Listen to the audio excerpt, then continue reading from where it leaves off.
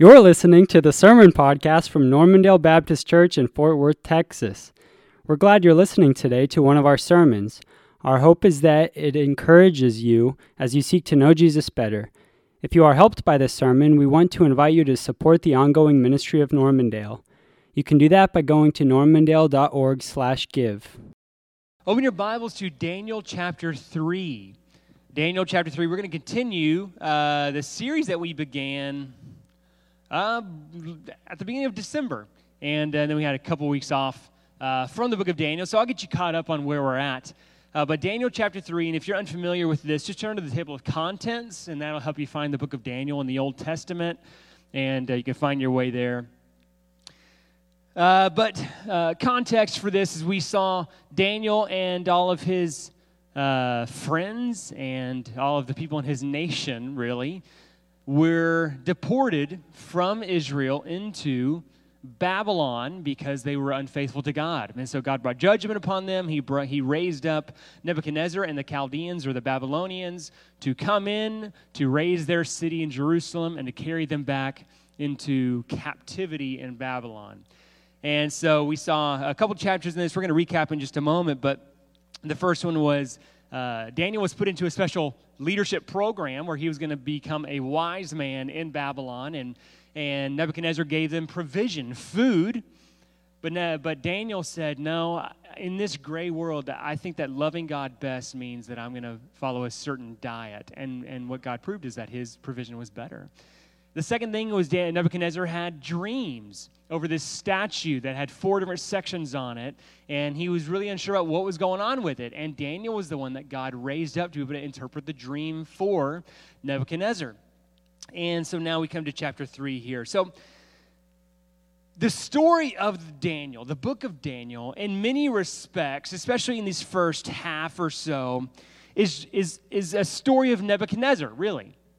You see hints of Daniel and hints of Shadrach, Meshach, and Abednego, but also you see Nebuchadnezzar arising from the text over these first four chapters or so, and you see this arc in his life, and him kind of coming to experience God in different ways, and so what God is doing in this first part of this book is He's trying to display His faithfulness to His people.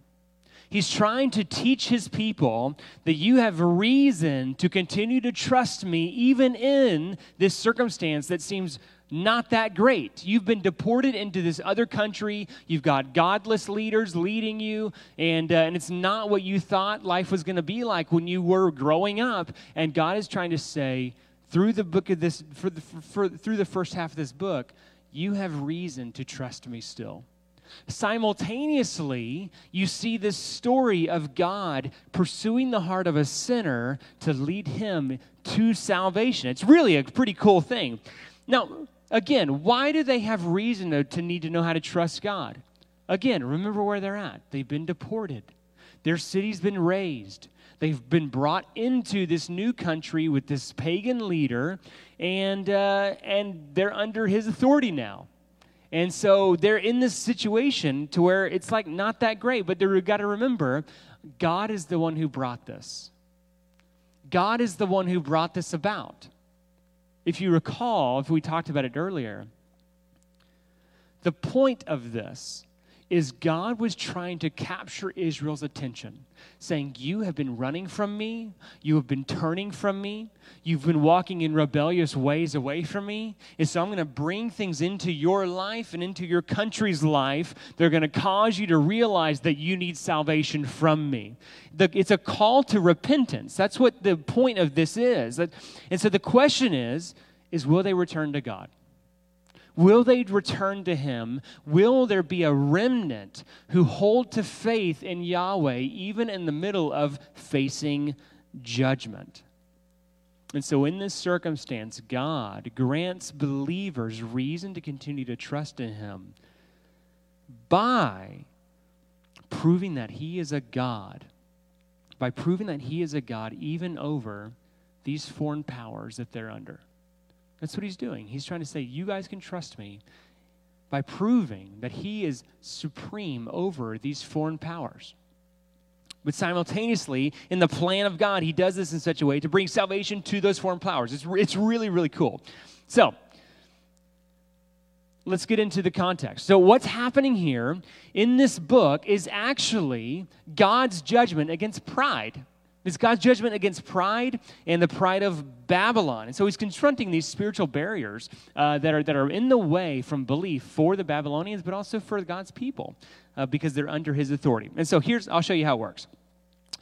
You see this thread in the first 4 chapters in which each chapter is dominated by this theme of resisting the will of King Nebuchadnezzar, resisting his will. And so in chapter 1, you saw Nebuchadnezzar provided provisions for Daniel. And what did Daniel do? He said, I'm going to follow something else. I'm going to eat something other than what the king gave me. And what was proved in that chapter is that God's provision is better than Nebuchadnezzar's. Chapter 2, what we saw, I guess, a couple weeks ago, is Nebuchadnezzar had this dream where he had this statue and had 4 sections of it, and the top head was golden, and that represented Nebuchadnezzar. But then there's this great stone that came and crushed that statue, and it withered away, and it was this other kingdom that was going to come and be established forever. And the point was, Nebuchadnezzar, you're building your kingdom, but your kingdom's not eternal. God's is. And so there's this ratcheting up each time of God trying to capture Nebuchadnezzar's attention to prove to him that he's not in control of the world, God is. Thus, by proving to God's people that their God's in control of this situation. And so we come to chapter 3 here, and the question is this: who controls worship? Who controls who people worship? Like, which of these two godlike people are in control? Is it Nebuchadnezzar or is it Yahweh, Israel's God? That's the question coming into this text. And so that's the setting for Nebuchadnezzar to finally experience God for the first time in his life. To finally experience God for the first time in his life. And so let's look at the text together. In chapter 3, starting in verse 1, it says, But King Nebuchadnezzar made a gold statue 90 feet high and 9 feet wide. For context, our roof here is about 30 feet tall. And so this statue is 90. So 3 of our buildings on top of each other. That's how big this thing was, okay? Nebuchadnezzar made a golden statue 90 feet high and 9 feet wide. He set it up in the plain of Dura in the province of Babylon. King Nebuchadnezzar sent word to assemble the satraps, prefects, governors, advisors, treasurers, judges, magistrates, and all the rulers of all the provinces to attend the dedication of the statue King Nebuchadnezzar had set up. So the satraps, prefects, governors, advisors, treasurers, judges, magistrates, and all the rulers of the provinces assembled for the dedication of the statue that the king had set up. Then they stood before the statue Nebuchadnezzar had set up. A herald loudly proclaimed, People of every nation and language, you are commanded, when you hear the sound of the horn, the flute, the zither, the lyre, the harp, drum, and every kind of music, you are to fall face down and worship the gold statue that King Nebuchadnezzar has set up. But whoever does not fall down and worship will immediately be thrown into a furnace of blazing fire. Therefore, when all the people heard the sound of all the instruments, the horn, the flute, the zither, the lyre, the harp, and every kind of music, people of every nation and language fell down and worshiped the gold statue that King Nebuchadnezzar had set up. And so let's go before the Lord in prayer before we dig into this word. So, Father, we come before you. We thank you for this word, your word. And so pray that you would give us open hearts, open minds to hear what it is that you're saying to us in this text. And it's in Jesus' name we pray. Amen. So we're going to hit all of chapter 3 this morning, and there's 3 portions to this text. It kind of breaks down pretty greatly in 3 sections. And so in this, I want you to see 3 things: pride's command, humble defiance, and the way of salvation. Pride's command, humble defiance, and the way of salvation. And all of this, again, is heading up against Nebuchadnezzar, proving that God is superior over him. And so this first section, these first 12, I read through verse 7, but we're going to go through verse 12 and look at pride's command here. So up first, what does God do? What does Nebuchadnezzar do? He sets up a golden statue. Now, if you remember his dream from chapter 2, I don't know if you remember back that far or not, but in his dream, the head of this statue represented him. And do you know what it was made out of? Gold. And so I don't know if he just missed the message last time or not. We're going to talk about that more here in just a minute. But it's a bold move by Nebuchadnezzar to hear from God that you're the golden head, and I'm going to crush you, and my kingdom's going to be eternal. And then he turns around and makes a gold statue. Is it of him? I don't know. Is it of his God? I'm not sure. But either way, it's a bold move, okay? And so he sets this up, and then he gives this command. He's controlling the worship of the people in his empire. And he says, listen, whenever you hear the music played, you are going to bow down and you are going to worship this statue that I have made here. And if you don't, I'm going to throw you in the oven. And that's pretty much what happened, right? And so that's what he commanded. And the question is this, it's kind of, can you identify with this? Like people living in this area? Like it's hard for you and me to be able to really think what would it be like to be there? Like it's kind of a foreign concept for us. Why? Like you and on one hand, you and I exist in a culture in a country that is governed by the separation of church and state, right? And so, which is a really good thing. Back 1600s, 1700s, people in the U.S. didn't get that advantage. But us today, we have a very strong idea of separation of church and state. Whereas Joe Biden stepped up and said, hey, listen, I've made a statue. Whenever you hear music, I want you to bow down and worship it. And every one of us would be like, I'm going to turn that TV off and I'm going to ignore you, right? Like that's just what we can do. We have like this American mindset to where the government's not going to tell us what we're going to do, right? Taxation is theft. Like that's what we do. Like we're patriots, okay? We stick our faces in the face of government and we do what we want. That's our American mentality of government's not going to tell me what to do unless the IRS is calling, and then I'll do what they want, okay? And so that's kind of that's just our situation. But on the other hand, we do have instances in which it is kind of ingrained into us, this cultural idea of there's a cultural norm, a political norm, a governmental norm that we all kind of will follow along with, and it's just built into our culture. And here's an example. I'm not saying this is a bad thing. I'm saying it's an example of this, of a thing that's said for us to do, and we just do it, and we don't think much about it. If you go to public school, or if you attended public school, during the morning announcements, what do? You stand up and you say the Pledge of Allegiance. Why do you do that? Like, have you ever thought about it? Like, what am I really meaning by standing up and saying the Pledge of Allegiance? Now, don't hear me wrong. I'm not saying that's a bad thing. But what I am saying is that's just a cultural, political thing that you do. Everyone does at school. And if you chose not to do it, you would feel awkward, right? And so it's a thing that you just do, and everyone does it, and you don't really think much about it, and then you just go on with your day. Now, let's say you decided, God is just impressed on my heart, I should not say the Pledge of Allegiance anymore. And then you go to school, and when it's time to say the Pledge of Allegiance, everyone stands up to say it, and you remain in your seat. And you're like, I'm not going to do this. I'm not going to say the Pledge of Allegiance. I feel like God's calling me to not do this. Would you feel weird in that moment? Yeah. You would probably feel weird about that. Why? Because everyone else is doing it.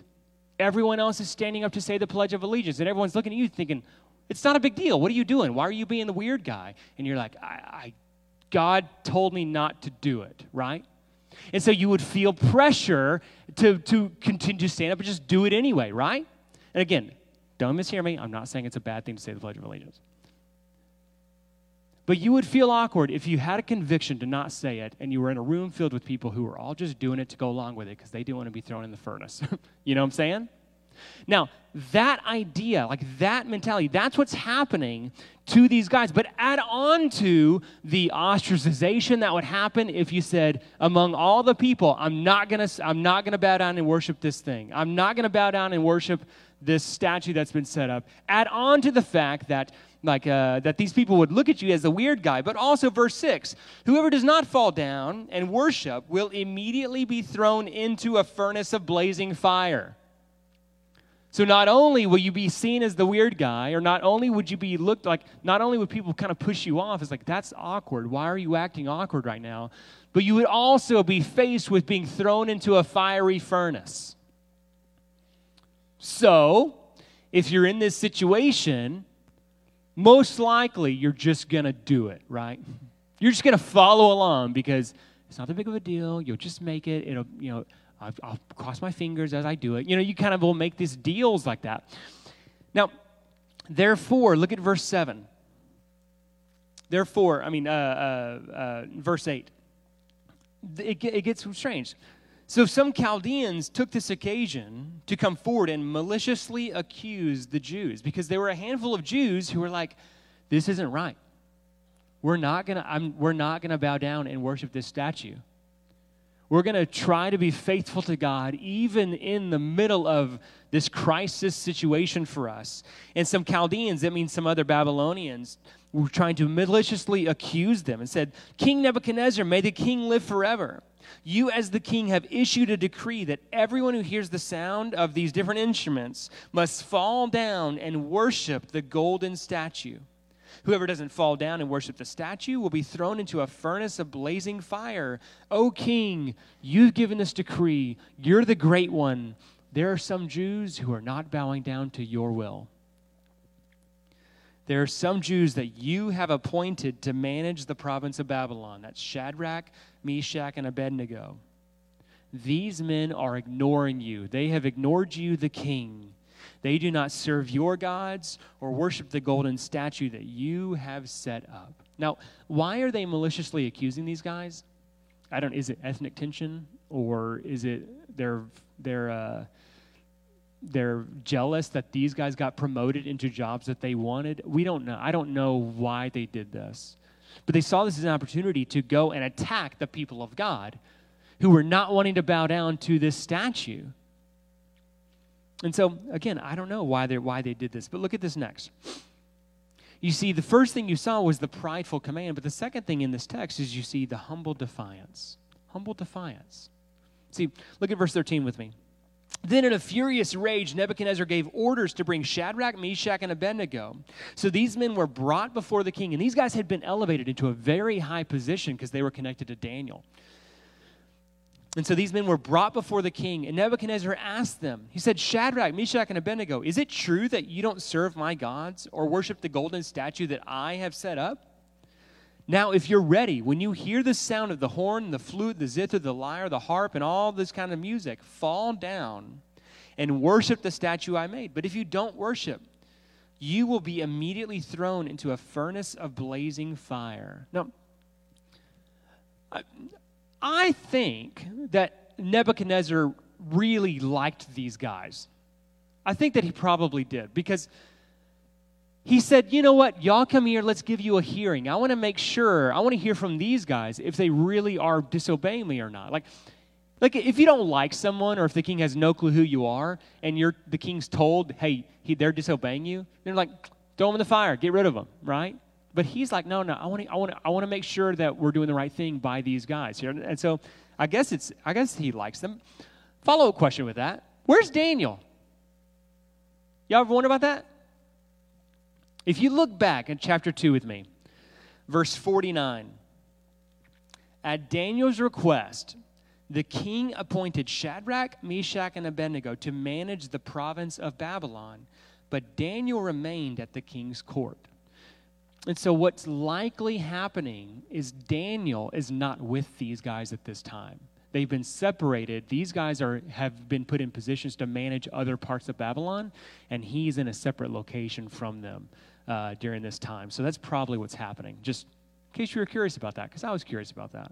All right? Now, these guys come before Nebuchadnezzar, and they're on trial before him. He's given them a hearing. And there's many ways in which Nebuchadnezzar really functions. He's prideful. He doesn't follow God. But he's not an unwise king. He actually does some things that are really smart. And for example, bringing these guys into his leadership program to begin with. What do you do with people that you bring that are not ethnically tied to you and your empire, and you bring them into your empire? How do you get them to be at peace with everyone else in your country? You put them in leadership programs and make them Babylonians like you. You put everyone's teenagers in your own leadership program, the parents are not going to do anything to buck the king, right? And so that's what's happening here. He's not an unwise guy. And so he brings these leaders in, and he's like, listen, guys, why are you defying me? Like, I'm going to give you a shot just to make sure we're all on the same page here. Listen, just worship this thing when I say to worship it, and we're all going to be okay, okay?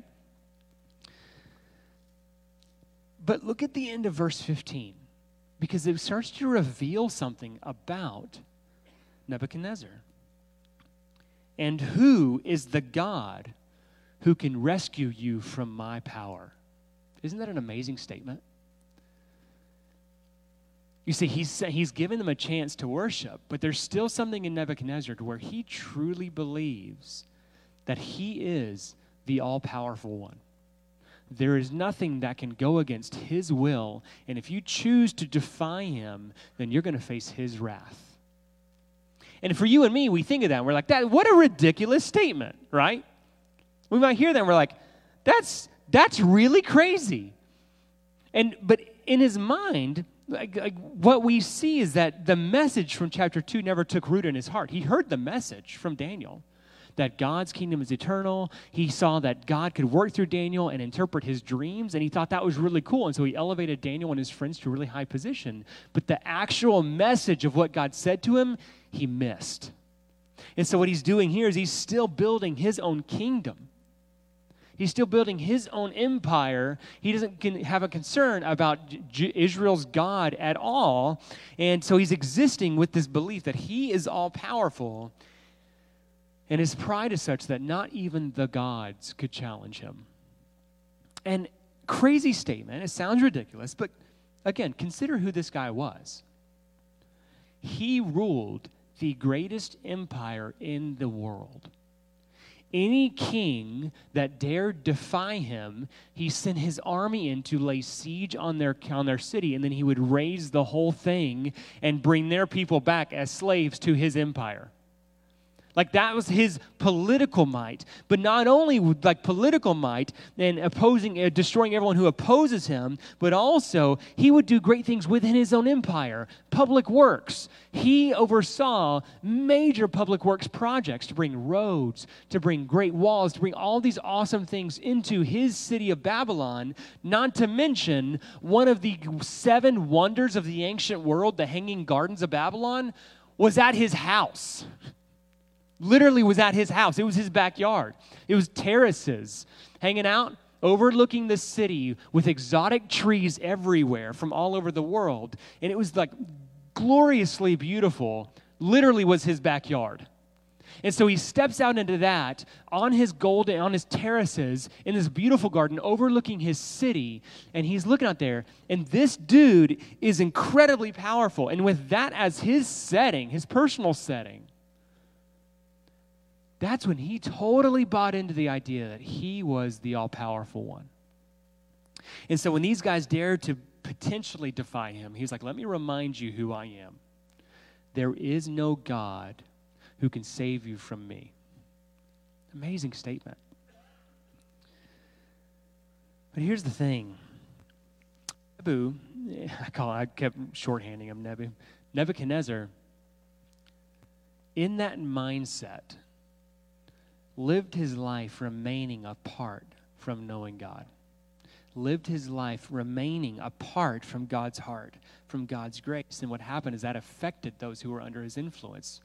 By example, he was trying to direct their worship. And there's a real danger for Christians and for non-Christians alike to hear a message from God but not actually hear it. I'm talking about Daniel chapter 2 there. You see, because he was still building his own kingdom. He heard from God that your kingdom's not going to last. My kingdom is the one to build. And he still just completely missed it. But in this, God isn't threatened. God is not threatened. Look at his servants. Look what they do here in verses 16. Shadrach, Meshach, and Abednego. These amazing guys. So if you're going to have kids, These are good names to name, okay? Shadrach, Meshach, and Abednego. He replied to the king, Nebuchadnezzar, we don't need to give you an answer to this question about which God can save us.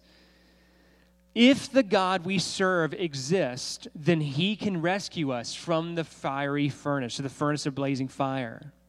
And he can rescue us from the power of you, the king. But even if he doesn't rescue us, we want you to know that we will not serve your gods or worship the golden statue that you have set up. I don't know how many Jews had the boldness to have that kind of a mindset, but they did. Pretty amazing. And so what happens when your prideful plans come up against unwilling subjects? Often you kind of move into reckless territory. What does he do? He throws his fire for you guys. Look what happens in verse 19. Nebuchadnezzar was filled with rage, and the expression on his face changed toward Shadrach, Meshach, and Abednego. He gave orders to heat the furnace 7 times more than was customary, and he commanded some of the best soldiers in the army to tie them up and throw them into the furnace of blazing fire. So these men, in their trousers, it's funny, these men in their trousers and robes and head coverings and other clothes were tied up and thrown into the furnace of blazing fire. Then the king's command was so urgent that the furnace was extremely hot, and the raging flames killed the men who carried Shadrach, Meshach, and Abednego. And these 3 men fell bound into the furnace of blazing fire. Treacherous end to this situation here. But here's the thing, is what happens when your prideful plan comes up against unwilling subjects? You get reckless. You get reckless in your reaction, and the operational mode of your heart is revealed. And for Nebuchadnezzar, he's like, you guys are not bowing down to me, and so I'm going to get rid of you. And before we look at this, it's kind of arm's length. Like, so that's something that he can do, but that's not really, don't really pertain to me because I'm not a king. Like, no. He just, it's not abstract. He just had more power and ability to live unrestrained. But we're not different. We have the same reaction. Like, how do you react when you have a plan in your head and it gets disrupted or someone doesn't follow what you want? I had this happen this past week. I have Fridays off. And I try really, I plan them out, man. I try to pack so many things on my Fridays to accomplish just around the house. Like I've got to build a dresser, I've got to work on the car, I've got to go run, I've got to do these errands. I pack them out every single time of all these plans for what I want to get done on the Friday. You want to know how many Fridays that I've got to actually do what I want this entire semester, like since August? Like 4 total. It's been very frustrating for me.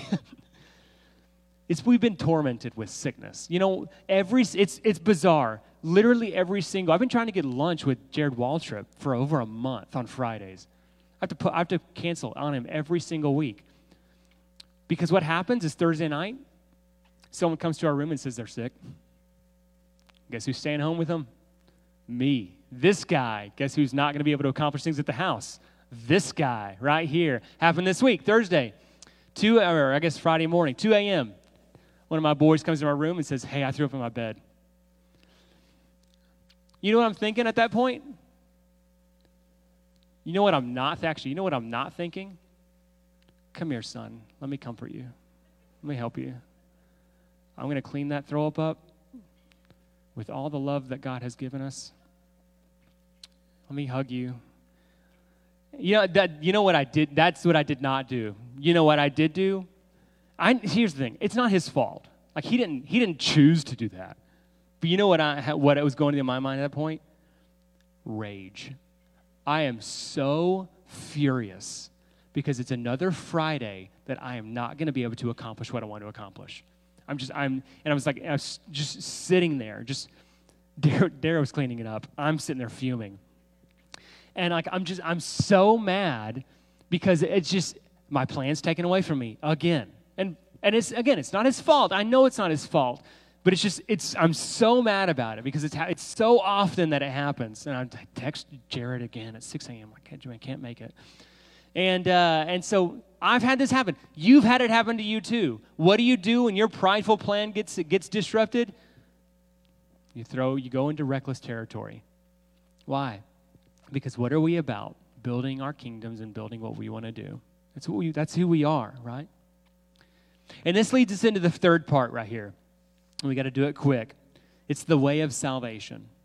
The way of salvation. Look at verse 24. Then the king Nebuchadnezzar jumped in alarm, and he said to his advisors, "Didn't we throw 3 men bound into that fire?" "Yes, of course, your majesty, we did," they replied to the king. And he exclaimed, "Look, I see 4 men not tied, walking around in the fire unharmed, and the 4th looks like a son of the gods."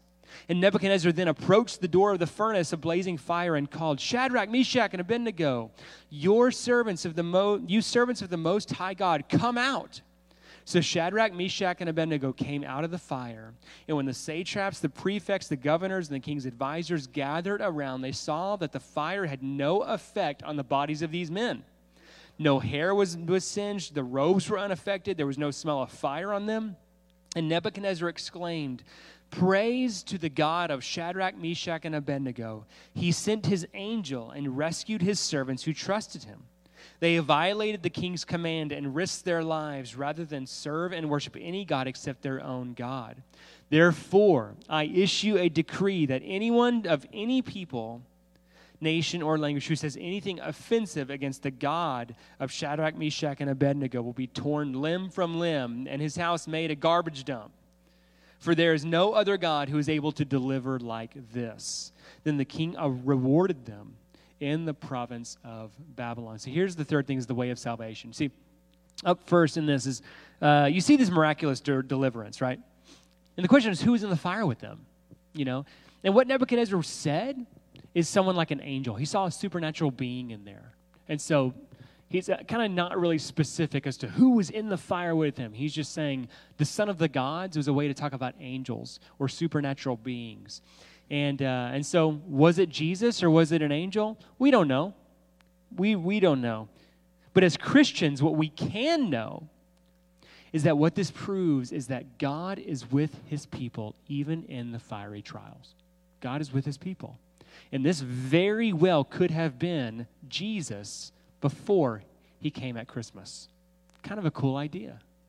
That he was there to walk with his people even before he came as a child. Pretty cool.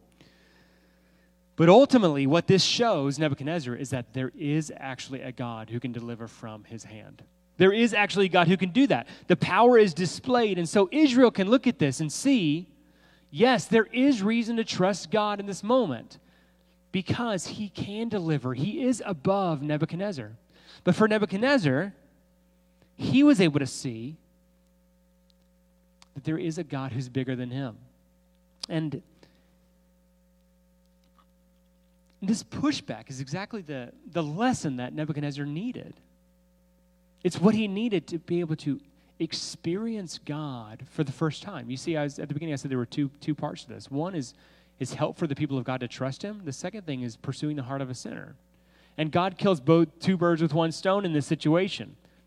You see, in working to help his people, the plan of God allows him to seek the salvation of others as well. Which is a pretty cool situation, you see. And what Nebuchadnezzar experiences here is what a true experience with God looks like. You see, when you see who you are in light of who he is, then what it does is it humbles you. It humbles you. You see, observing a wider view here of the text, and we're going to get through it quickly, there is this theme, a Bible-dominating truth that is governing this passage. And it's something that the people of God are in the middle of experiencing themselves while they're in exile. And so it's this: God brings salvation through judgment. It's the way of salvation. God brings salvation through judgment. That's how he is glorified. A guy named James Hamilton, who's a professor, is the one who coined this term. And what he means by that is this: God's salvation comes always through an act of judgment against sin. For example, in the Exodus, what happens? God is redeeming his people from Egypt as an act of judgment against Pharaoh. Rahab and Jericho, she sees salvation in the middle of an act of judgment against Jericho. So here, with the exile of Babylon, what do these people see? They're seeing judgment by being forced into exile in Babylon, and so in order that they might see salvation in returning back to their God in their hearts, right? And so that's the way that God works, is he brings salvation through acts of judgment. And so in this situation here, we see the salvation and the deliverance of Shadrach and his buddies means judgment against Nebuchadnezzar. See, Nebuchadnezzar is judged, his claims of ultimate authority, his claims of his prideful coercion of all of his people's worship is judged through God saving Shadrach, Meshach, and Abednego. That's the way that God works. Sin is always judged when God comes to save. And you see, in this is where you witness the mercy of God, the grace and mercy of God. You see, in the vast majority of these cases, those who receive the judgment from God do it in order that they might find salvation from God. Very rarely is it the final condemning moment. But most of the times in Scripture, it is meant to humble people to recognize that they need salvation from God. And it depends on if you have faith. It allows you to see it or not. So your faith determines what you see in the moment.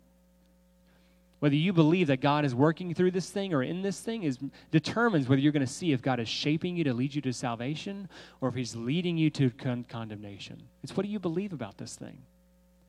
And so the question here is this. Will Nebuchadnezzar see this as the worst day of his life, or will he look back on it as the greatest day of his life when he finally experienced a God who was bigger than him? It's up to Nebuchadnezzar. Does he have faith to see mercy in this response? Does he have faith to see the mercy of having his sin brought to light? Does he have faith to see it? And this is, in reality, the actualization of God's love for us, God's love for sinners, in that he wants all people to be saved. He wants all people to come to a knowledge of the truth, and your faith determines if you'll see it, if you'll find it. See, in Nebuchadnezzar's dream, he saw a large stone that was going to come and crush him, crush his kingdom. And the question is this: does he see that stone of offense as something to build his life upon? You see, what this points us to is the one who brings sin into the light and deals with it, Jesus, with the cross. You see, what he does is he at the cross, he deals with our sin. He says, I'm bringing all this to the forefront. I'm bringing all this into the light in order that it might be judged and dealt with so that way you could recognize your sin for what it is and then be able to find salvation through that. To be able to see that God has judged sin and you need to rid your life of it, but then through that, find the way of salvation, find the way of forgiveness in God. Do you see the stone of offense that reveals your sin as the stone, the cornerstone, to build your life upon? Do you have the faith to see it? That's the question for Nebuchadnezzar, and that's the question for you. And so let's pray. Father, come before you. We thank you for your word.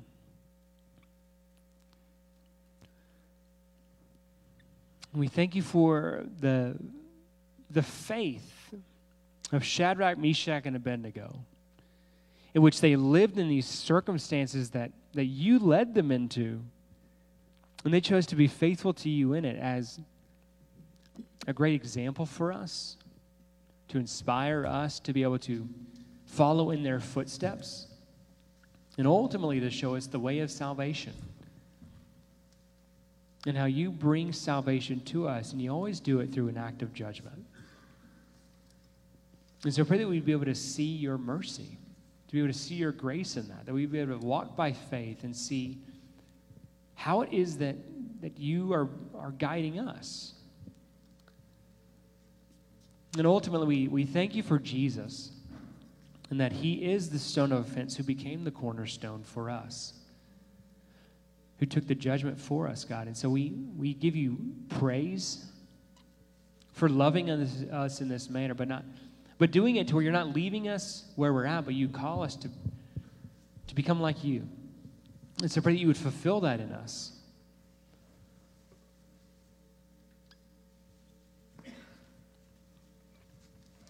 And it's in Jesus' name we pray. Amen. And so this morning, if you want to pray with someone about building your life on the stone of Jesus, I'm going to be in the front right up here.